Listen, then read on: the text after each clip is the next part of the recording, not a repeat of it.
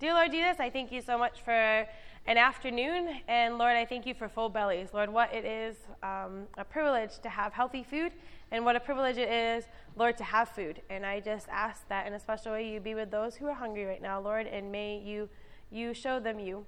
And also, Lord, I just ask that you help us not to be sleepy with overloaded stomachs and to be able to listen to what you want us to say. In your name, amen. All right, so if you feel the need to stand, I totally understand, because there is something after lunch where you just shut down. Yeah, like I'm good to go, but I'm talking, so if you need to. So there was this, I had mentioned this. This is based out of Answers in Genesis. So Answers in Genesis is a great website. I have signed up for his blog, and so I get Ken Ham's blog about creation. But as you can see, there's kids, there's education, there's different stuff and sources right here. But I love his blog because it just randomly informs me different things that are interesting about some really awesome scientific things that I wouldn't have known otherwise, because I just don't, I didn't study super deep into science. And then this is the curriculum I was talking about, God's design for science.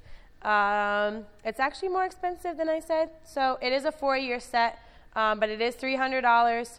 But it's quite incredible. They talk about machines in motion, ecosystems, atoms and molecules, weather and water, planet Earth, human body, plants. It's pretty cool. I was looking at it when I was at the Ark encounter in the Creation Museum.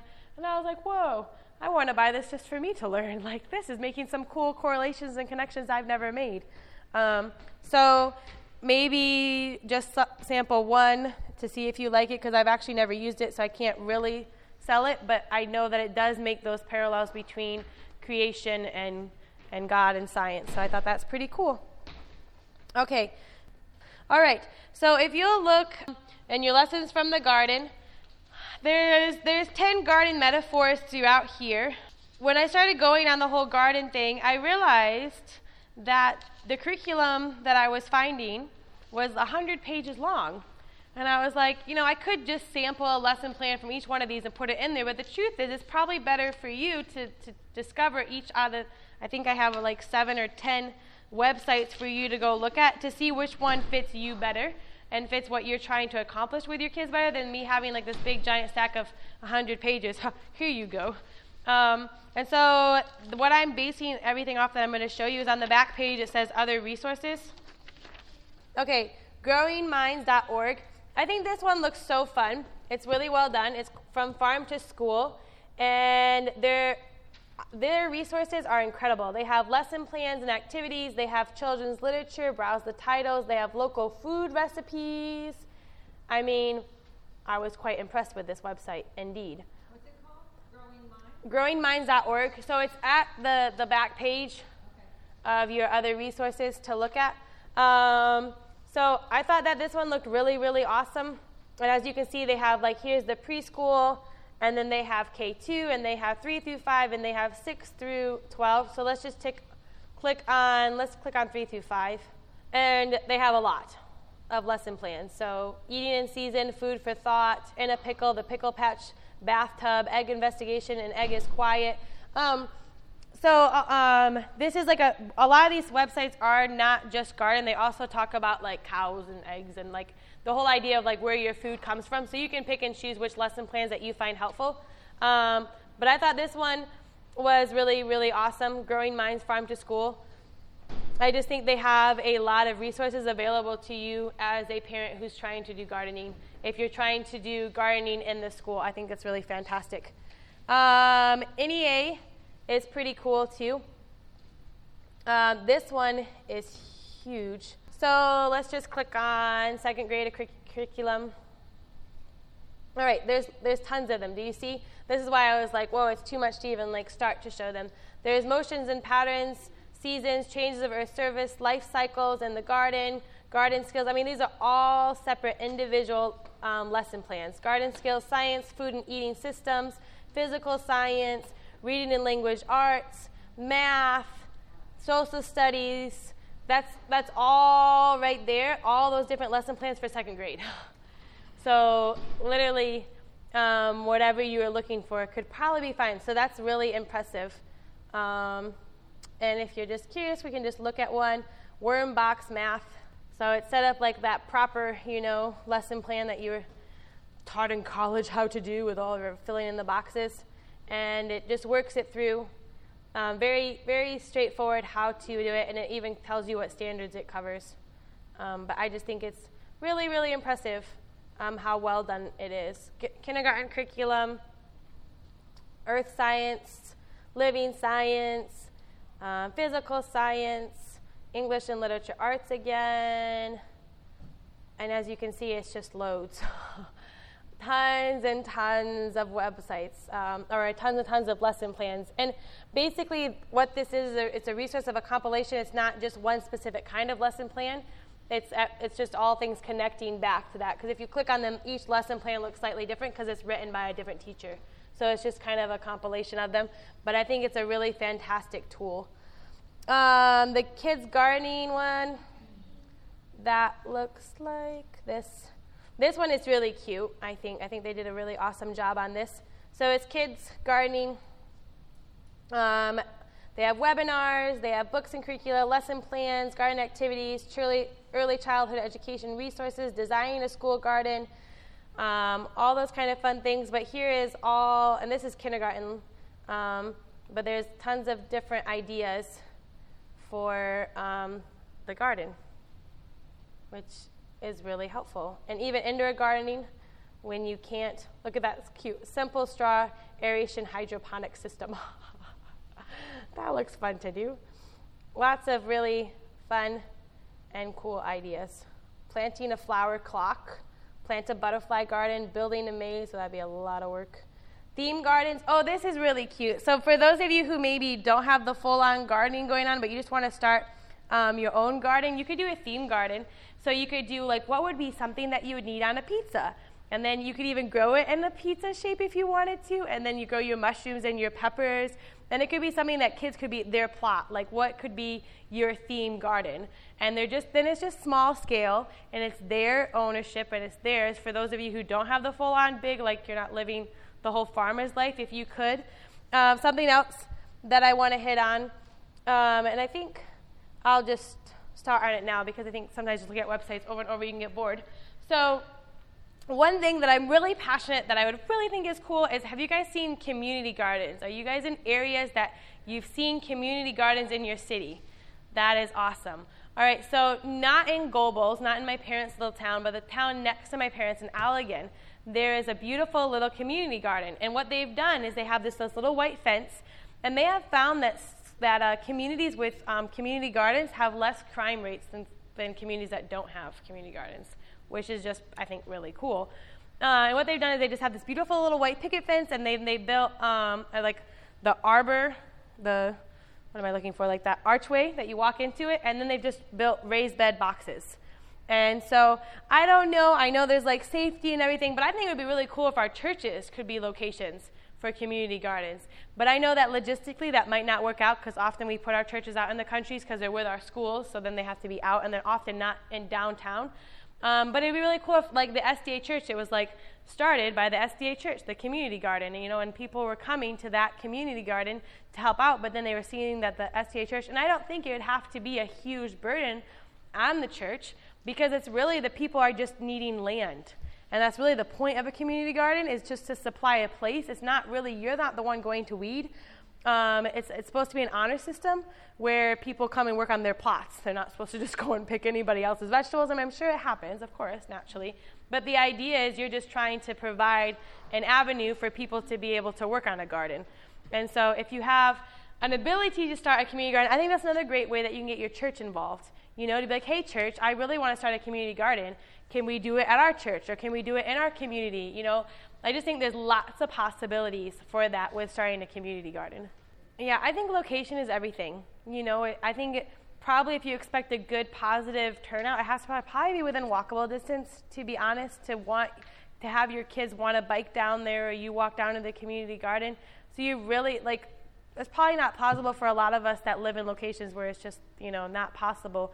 But even those small little towns, Gobles, where I'm from, population is 790 or something crazy. Like, we have a tennis court, I'm sure that, and next to that tennis court, there's this random green space. I bet that they would be open to me starting a community garden.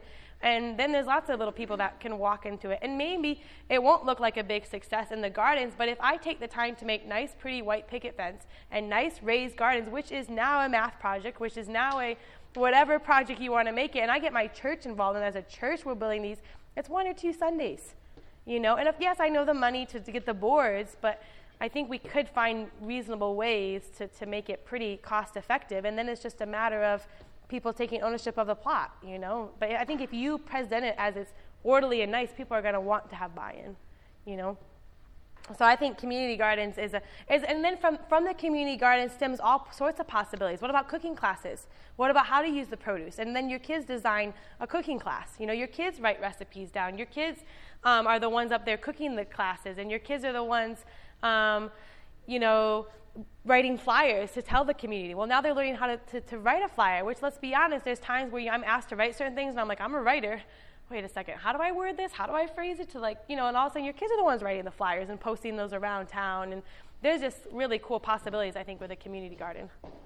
Yeah, and for those of you who are doing the full-on farming and doing the marketing, gardening, then have your kid be the one to write the different recipes and the little friendly note from your farmer and put it in your box. There's lots of writing possibilities when you're the one marketing things, because you have to write up different flyers and you have to figure out how to phrase things in a catchy way, an interesting way, and get fun facts to pull in people's attention. And then every time they write down a fun fact, well, then they're learning the fun fact. And they're applying it, and they're like, well, that is cool, because I'm the one who discovered it, not just my mom's telling me that, if I eat this much asparagus, I'll have this much more brain power. No, whoa, I found that, Mom. We should eat more asparagus. That's just kind of the thing. When they feel like they're the ones discovering it, they're way more apt to be like, yeah, we should eat this and do this. Another one that's really cool is another website is the Whole Kids Foundation. So this one is huge. It's a downloadable one. And it literally takes you through everything you can imagine for a garden. Here you go. Sprouting seeds. A seed has a coat. Recommended pre-K to K4. And it goes down, has activities. Like, for those of you who have, I have no idea how to include the garden, this literally tells you, here's the description, here's the background, here's the materials, here's the activity, this is how we do it. And then there's books, which I love books. I think books are so awesome, and they have a whole big list, and you could try to find them in the library. And they have beautiful colored pictures that you can print out, and they have games. So this document right here is totally downloadable. You just download it, and then you can print it, but it has beautiful pictures made for you. It's really quite an impressive, I think, curriculum guide. But yeah, I was really impressed. Look at the ladybug cycle, the butterfly.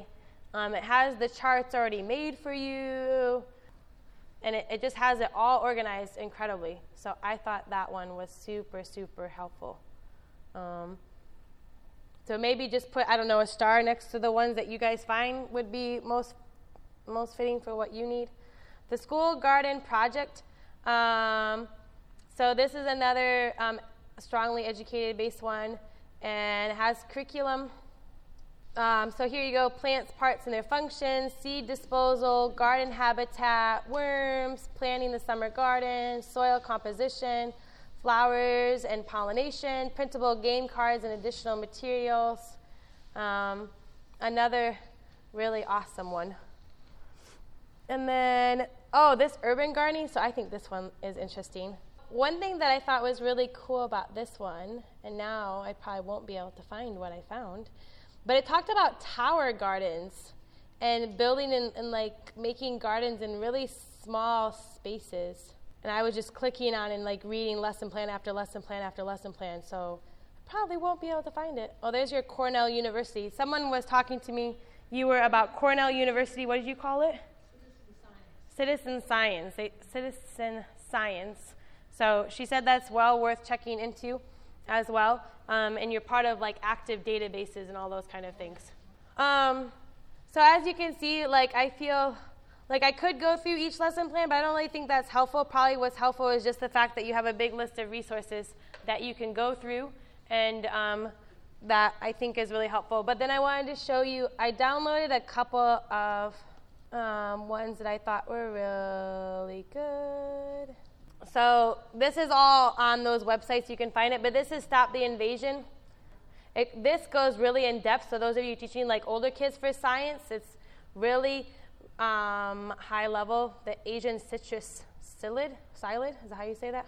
But it has fantastic facts, lesson ideas, and then a lesson plan that looks super helpful. So it talks about like the invasion of different bugs, and maybe you could find one specifically that you're struggling with in your garden. Maybe you have big problems with a Mediterranean fruit fly. I don't know. Or the Oriental fruit fly. Another one that I think is super amazing is this one. So this is called Growing Gardens Youth Grow Garden Lesson Plan, and it literally, once again, starts at the very beginning about how to do it, and this is how it works out. Introduction with the overview, working with students in the garden, lessons that can be learned, the bibliography, and appendices. So lots of really cool things. It literally really spells it out for you. So I think this one is a good one if you're just having a small scale garden. Then I think that this one would be helpful. But look, I think this is cute too. Veggie preference survey. I don't know if you guys are having problems with your kids liking everything. It's like, I like it, it's okay. I don't like it, I never tried it. And so maybe they want to like make a goal to fill in so many smiley faces of the ones they like and the ones they're willing to try. And so I just think this is really helpful. But once again, lots of introduction to the garden, and then what you do. And it even has games, and it has garden journals, welcome to the garden club, just lots of different ideas sprinkled throughout. So maybe just pick one and try it that year, and if that curriculum didn't work, then the next year you try a different one. Like, that's the cool thing about a garden, is you just try again. Okay, this one, as a history teacher, is one of my favorites too. It's based out of California, and what it does that I think is so interesting is it takes apples, okay, it talks about how it's produced and the history of when they first heard about this fruit or vegetable, which I think is really interesting, and the commodity value. Well, there's tons of math right there, possibilities, right? And the top producing countries, and the nutritional value, and then here's like the fantastic facts, and then lesson ideas, and a lesson plan, and then here's alfalfa. The history of alfalfa. I just think this one is super cool. Alfalfa activity sheet. If you would like, I could just probably email these to you, because I honestly, after all my hours of doing this, I can't tell you exactly which site. That's why I just started downloading, because I was like, oh, this stuff is fantastic, and I probably should have traced which one I got from which site, but I just started getting excited because there was just so many ideas. Artichokes. How cool if your kids knew the history of artichokes. Maybe they'd be willing to eat artichokes. By the time you go through this, you're going to learn a whole lot more about these vegetables and things that you never knew even ever existed. The history of asparagus is a member of the lily family that comes from a Greek language meaning sprout or shoot. Cultivation began more than 2,000 years ago in the Eastern Mediterranean. Ancient Greeks and Romans prized asparagus for its unique flavor, texture, and medicinal qualities. It was eaten fresh when in season and dried for winter use. In the 16th century, asparagus gained popularity in France and England. From there, the early colonists brought it to America. Asparagus was first planted in California during the 1850s in the San Joaquin Delta. Thank you. In addition to the Delta, today's production is centered to the Central Coast, Southern California, Desert, and Central Valley. So this one's focused on the California produce, but I think you'll find that there's so many. There's 88 pages here. Avocados, beef, whatever. But there's bees, which is super fun. Bell peppers.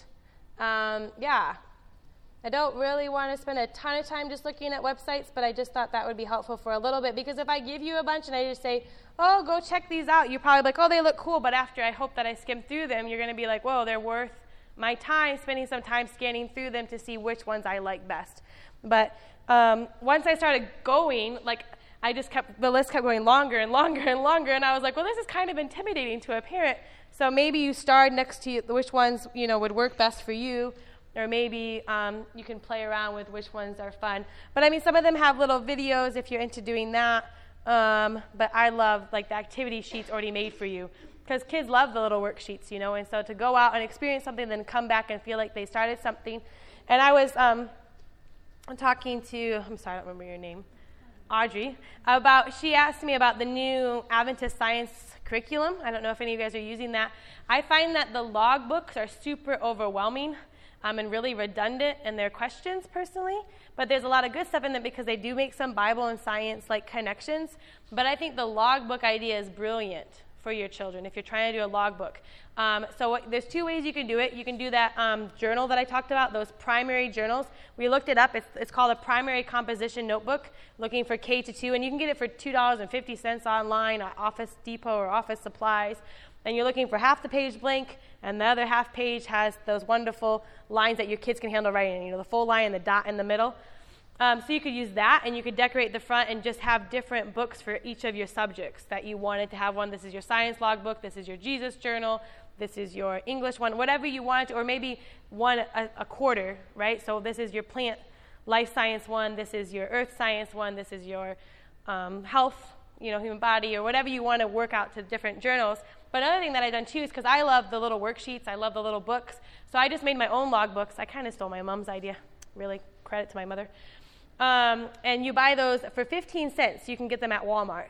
You know, at the beginning, like the back to school supplies, and they have like different fun colors, and then they have those metal fasteners inside, and they have the pockets, and they're only like the 15 cents. And then what I would do is I would just make different log books for every unit I was doing. So sometimes I might have 3 or 4 log books per quarter. But the kids loved having their log book, and I found that was super helpful to them to have their different log books, because then they wanted to keep filling their log books. They wanted to be engaged. They wanted to get out and collect information and come back and fill the log books. And that worked for almost all ages. You can also use that composition notebook without the pictures on top. And you can even find composition notebooks that don't do the huge big lines, but that just do the little spaces as well that are half blank. But I think for older kids, it's just nice to even have just those blank pages and just have the freedom to do what they want to fill their book with.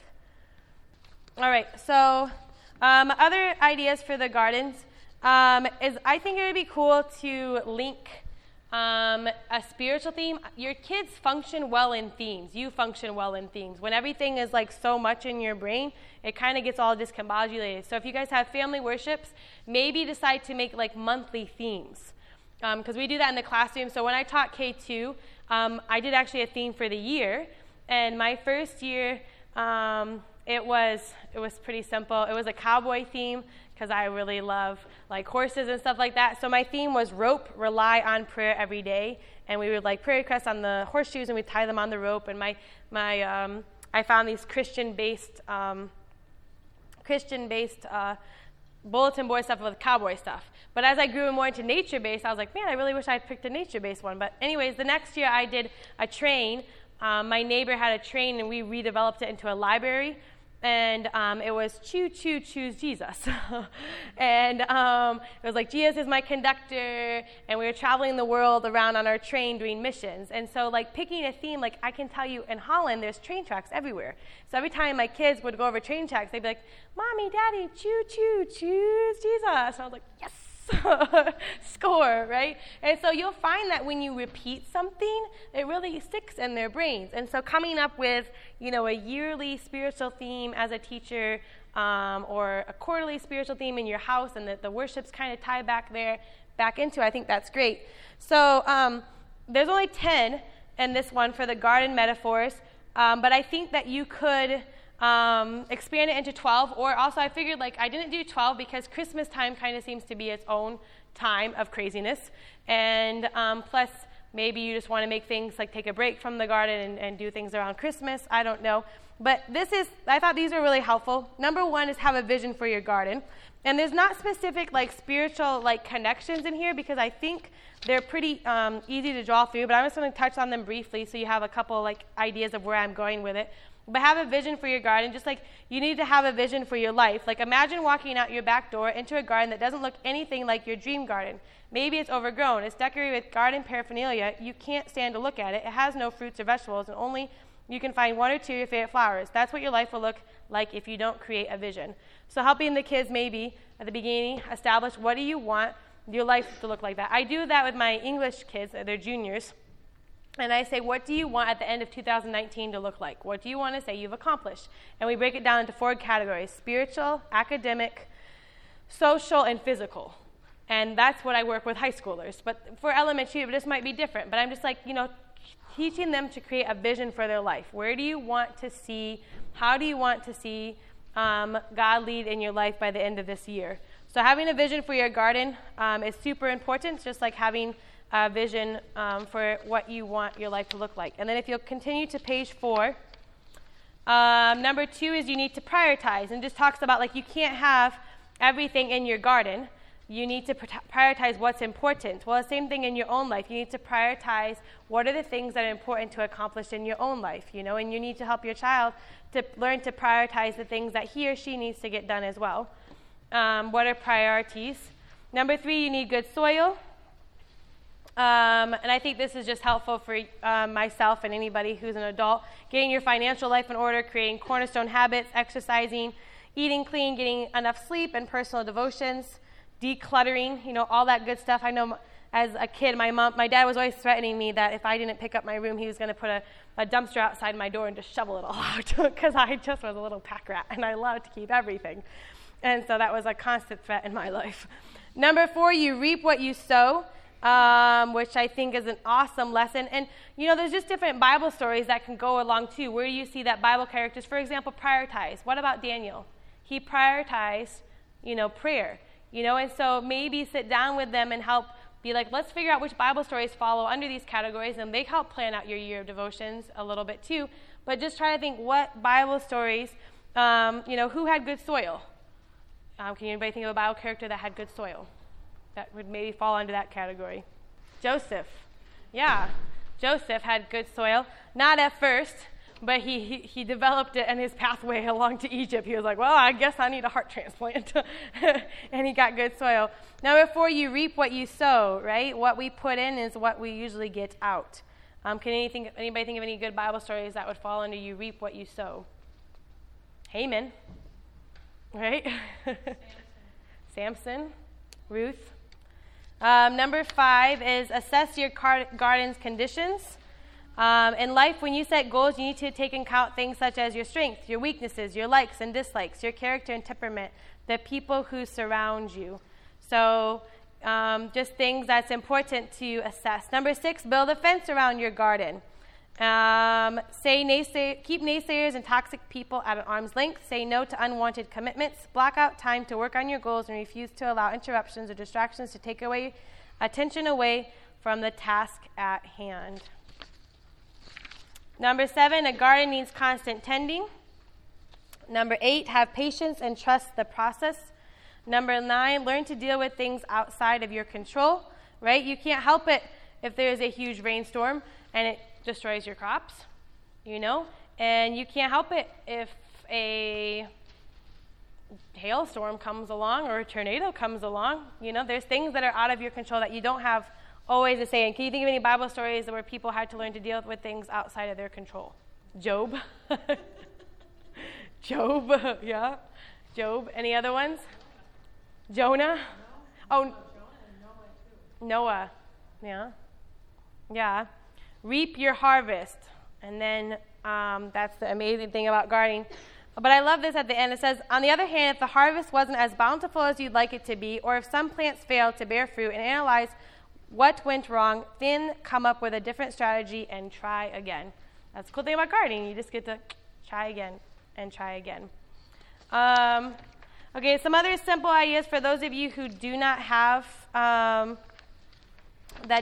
maybe a garden going on is I think this is a cute idea about a garden in a glove. If you turn to page 5, moisten 5 cotton balls using a spray bottle. Put 3 or 4 seeds in the same type on each cotton ball and place a cotton ball inside each of the glove's fingertips. So you have this cute little garden in a glove. And then once they grow, then you can move them into little tiny pots maybe, or bigger pots, or whatever you want to grow.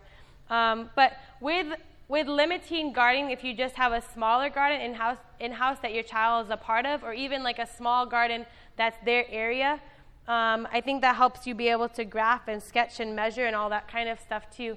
The big one works too if you're those people that are living on the garden, your whole family's in the garden lifestyle. Probably your older kids can handle the sketching and the graphing, but it might be a little bit to master if you're just trying to teach your 5-year-old.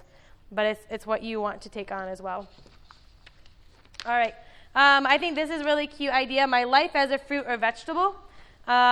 Basically what you do is you pretend that you're a fruit. That's on page 2. You pretend that you're a fruit or a vegetable, and you write about your life from the farm to the table, which means you're going to have to do research to figure out how that vegetable, what it took to grow it, what kind of transplant did it have. And for those who aren't working on the garden, I think it's important for us to realize how our food gets to the table, right? Like, how was the process going? Who picked it? Where is he grown? How is he harvested? How is he transplanted? What good things does he offer? How is he prepared and cooked? You know, so you have this funny little story about a tomato gets thrown into the frying pan, and you have this very creative thing, but like, it could just be the journey of what your fruit and vegetable takes along the way. So another thing I think is super important is allowing your students to edit each other's papers, which I've already said about. So if you have time for that, sending them back and forth is great. All right. Before we move on, is there anybody that has anything that they have found that works really well in the garden? I know like this is the session that should be the most important, but I didn't really know if there was a point of printing off like thousands of lesson plans and working through them each with you. So I'm happy to go over a couple more if you think that would be helpful. But I didn't know if just going over lesson plan in the garden would be helpful to you or not. So there's 2 things I have to answer the question. For the recording, they asked what we do with the school academic calendar and how it is not conducive to the farming lifestyle, because it used to be conducive to sending the kids home to farm. So to answer that, there's 2 things. One, at Heritage, what we've started an agricultural program there. It's still working out, and how we design it is we were blessed. At Heritage, we have 4 beautiful big greenhouses, so it makes life quite simple in a lot of ways. But what we do is we do winter gardening, and so we grow greens, just a lot of greens, and carrots. Carrots taste really good after a good frost. That sweetens them up. So we grow carrots, and we grow kale. I mean, a lot of greens. We call ourselves Heritage Greens. That's what we grow primarily, is just greens. And we supplement our salad bar. We'd like to get big enough, but we're literally in the baby steps of making. We started last year. We'd like to get big enough to be like marketing to our local restaurants and offer fresh salad mixes throughout, the winter. But I don't know at this point how soon we're going to be able to get to it. But how we've done it is our kids spend an hour a week in the garden as a class. So they have, remember I talked about like work in the morning and classes in the afternoon, or vice versa. What happens then is like the freshmen have the first hour of work all in the garden, and then they go to their work areas and they separate out. And then the last hour of that work period is for the juniors, and then they go to the garden, and then they go to math class. And so that's how we've done it at Heritage to make it work. So we've just done winter gardening. And there's a little bit, because in Tennessee you have, I would say, a whole lot longer growing season than Michigan, so we are able to grow tomatoes and peppers and some other things that they can enjoy, and because they're in the greenhouse, our growing season can last a little longer. None of our greenhouses are heated. We're trying to get to that point. Also, we're trying to build a seed house, a baby one that we can heat, that we can start things earlier in the season to be able to start planting things sooner. And also, we think it'd be a really good idea, if nothing else, we could become a supplier to other people that, instead of going to Walmart to buy your baby seedlings, come to Heritage and buy seedlings from us. And we'd like to set up a store in the front. We'd like to set up cooking classes. We'd like to move there, but we haven't done any of that yet. And then in Michigan, there's actually a 2nd grade teacher at Village Church who has started a gardening program. And she has her little 2nd graders out there in the garden, but she is an amazingly devoted woman who takes care of the garden during the summer. And so she's pretty much like, as much as she can involve the kids, she's doing, but when the season is done, but she says they still get to enjoy a good size of harvest, and they still get to enjoy the planting, it's just not the cultivating process. But because it's like at the end of June, beginning of June that school gets out in Michigan, they're able to plant it in May, and then they are able to definitely reap the harvests in August. And she's tried having like parents sign up for a week and trying to do that, like rotate through your classroom. Slightly a struggle, but she just works within the school. But literally, they just had a very expensive donation and then built a whole beautiful garden complex at Village School. It's beautiful. Someone donated a whole lot of money, and she's starting to get other teachers infatuated with this desire to have a garden. So you can do sprouts inside with kids. You can do microgreens with kids. There are some plants that if you start them like from seed, you can start them really early in the year, like January, February, so that they're ready to transplant out, like onions and things that take a little longer to get going, herbs. And you can teach kids a lot of science behind that. And also, so we homeschool throughout the winter because our busy season is the summer because we're market gardeners, and that's what we do for a living. So in the summertime, we try to take the garden opportunities and use those to really teach spiritual lessons, because that's what Jesus did. Like, a lot of his parables were in the garden and the vine dressers and, sowing seeds. And I mean, even just something as simple as pruning a tomato plant, and you have to cut off pieces so that, you have the one vine and you have to direct it. And there's so many ways that you can make spiritual applications in the garden. And I think that that is our huge focus for being in the garden and being out in nature is the spiritual application. And then the rest you kind of get during the school year too, I feel like. Yeah, the garden naturally lends itself to lots of spiritual possibilities. Unfortunately, the way that the Lord has guided my life, I actually don't have any experience yet working with my students side by side in the garden. I did organize the whole agricultural program, but I teach that big long class, and I'm girls dean and da-da-da-da, and so the hours don't work out for me to even be in the garden with them. I'm just behind the scenes organizing the paperwork and organizing the hours and trying to get people in there, but we have another guy and faculty that are down there in the garden. But I do think ideally it'd be great if every staff spent even it's just an hour down there in the garden. So I try on Wednesday afternoons this year. I've actually been able to make time. So Wednesday afternoons this year, I'm able to go down there for a couple hours. And I might not work with very many students. I might work with no students just because of the way the time works, but at least they know that I'm down there and trying to work with them. And I think that, like I said, those who work together and play together stay together, And so I think that's super, super important. But I grew up on a farm, and we had a small garden, or actually a large garden, and so I went through that whole process. But I can't even say that my parents, we never had deep spiritual connections talking about the garden, but that love for fresh produce just happened just because we had a garden. So I know that there's a lot of pressure to make sure you draw all those connections out of the garden, but the truth is, they do come. They just might come later in life. The seeds are planted, and I personally want to have a garden someday. There's not a stage in my life right now. I'm too busy on the road, and I'm gone in mission trips during the summer to have a garden. But because my parents had me in the garden, I used to think I was a slave. I used to pretend I was a slave. Such a dramatic child I was. But I had this huge long cornrow that I had to get finished before I could jump into the cow bin to go swimming. And so, I'd had to get done with that long row, and I can remember plucking weeds. And, later in life, when they taught me different things, I remember that experience. And it wasn't hard for me to draw the spiritual connections. And if you can make them while they're at a young age, that's wonderful, and that's awesome. But I think you'll find, too, that the conversation flows in the garden. There's ability where they are more in tune with their Savior, and they are able to draw those connections. But I am sad to say that I have yet to experience it. But I'm hoping soon that I will get to start actually being there in the garden with them. Think about your lifestyle, and it's super busy and super crazy, and really take time to think about those thematic units, because I think you'll find that we fill our kids with all sorts of great things. And I've always said that I'm made of lots of little pieces, and I can't really pinpoint anything because I've really been blessed with lots of different spiritual mentors in my life. But those times of big spiritual themes, I can remember those. And so if you really pick, this year, guys, we are focusing on ...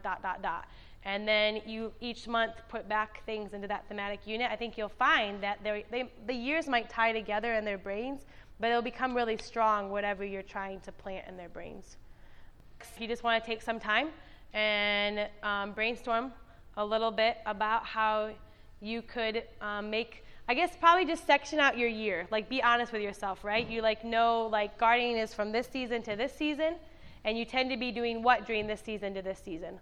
Like, make a little map out plan for those of you, since 50% of you are pretty heavily involved in your garden. I think it's worth deciding, which months am I planting, which months am I doing like this. Take a little time to make a spreadsheet of your life, and then you can start to think, okay, this is what piece will fit in here, and this is what piece will do that. So, right now, just make a plan of your life. Pretty much in December, you're doing a lot of traveling because you visit family, or this period happens this. So everyone just take some time, and then I'll tell you after you just make a 12-month plan of your life, then I'll direct you after that. So right now, just take a moment to make a 12-month plan. Like planting, you're harvesting, you're cultivating, Maybe if you have swimming lessons, throw that in there. I don't know if you already have those extracurricular things that you do. Put that in your 12-month plan. Anything that kind of goes into a 12-year time period. Mission trips, I don't know, whatever. What is Ad Agri conference? That's pretty much always in your calendar.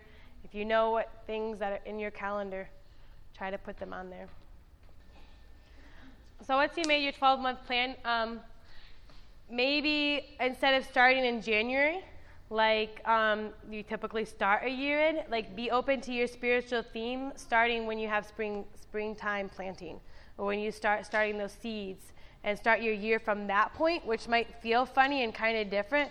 But if you change your mindset as this is a new beginning when we start our garden, and then when we harvest our garden, and then you have this little vacation time. And so instead of summer vacation being your time, I think it is important, the Israelites celebrated different harvests, right? And so having that time where you celebrate. I know for me, growing up as a farmer's daughter, when it was wintertime, I was super excited because my dad was coming in earlier. My dad was done with work sooner.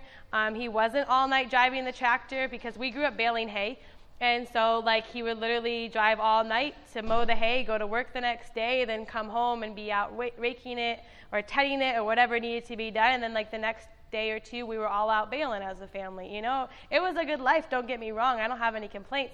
But I was so excited when winter came in because then I felt like my daddy would play games with me during winter time. And there was lots of fun times to be had. So when you're thinking about your lesson plans in those 4 science areas, think about the stuff that is really conducive to be inside and include daddy into it, because I think that sometimes a hard factor is to get dad involved in the lesson planning. Okay, maybe let's not put him in the lesson planning, but in the carrying out of the curriculum, But if you section your life out to live more the farmer's calendar instead of that January, December calendar, then you're also kind of maybe even staying away from that buzz of the Christmas holiday or that pressure to be now it's New Year's, now this. No, we live a calendar according to the world around me that's changing and developing, right? Now it's springtime, and then it's summer, and then it's fall, and then it's rest time, And maybe even think about your spiritual time being something different during that rest time. Maybe it's more they get to decide, maybe it's not all going back to that spiritual theme. Maybe it's just they get to develop with God on their own, and then once again you hit the theme starting spring, and then you harvest. And you think about even doing activities in your devotion life that correlate with that. So, right, maybe for outreach you're doing planting seeds. So you're thinking about evangelism projects that are planting seeds, right? And then you're doing a harvest thing in your community at harvest time that also is maybe a harvest for seeds that your kids have planted. Try to make your devotional life and your spiritual mission life model what you're doing in the garden. So they also see, no, I know that can be hectic because harvest time is crazy and you're I don't have time to plan a huge harvest event. That can be really intimidating, but maybe it could be something smaller and simple like a fall festival at your house or something where people come over and they help you pick, or I don't know what would fit into your lifestyles, but I say if you're a farmer, live like a farmer, and help them to be yeah, this is when I do more school, or this is when I do less school, or this is school inside, or this is school outside, or hit the workbooks harder at a different time and then lighten up where it's exploratory time. This is why I base it on science, simply because then I can match the season and the weather patterns easier than when I tried to make my math or my reading or my English. All right. that is our time, unless anyone had anything else they wanted to add. I don't want you to feel cheated. I know this is agricultural conference and everything should be about the garden, but I just find that in general, there's lots to be learned in nature and in the garden, and it doesn't have to be limited to the garden at all. And I hope that these resources are extremely helpful. When I was looking through them, I'm seriously, probably when I get home back to Heritage, I'm going to print off every single one and put them on plastic pages and just see which ones I want to sort through. But I just figured it'd be too much to just go over 1 or 2 lesson plans with you, and there's literally hundreds out there available, and you'll be like, actually, this is what we're talking about. And if you just made, with your 12-month plan, just made 1 or 2 lesson plans once a month that was specifically designed to the garden, I think you'd feel like you achieved something. Start little, start manageable, and I think you'll feel at the end of the year like you got something done at harvest time instead of like, oh, it's harvest time. This media was brought to you by Audioverse, a website dedicated to spreading God's Word through free sermon audio and much more. If you would like to know more about Audioverse, or if you would like to listen to more sermons, please visit www.audioverse.org.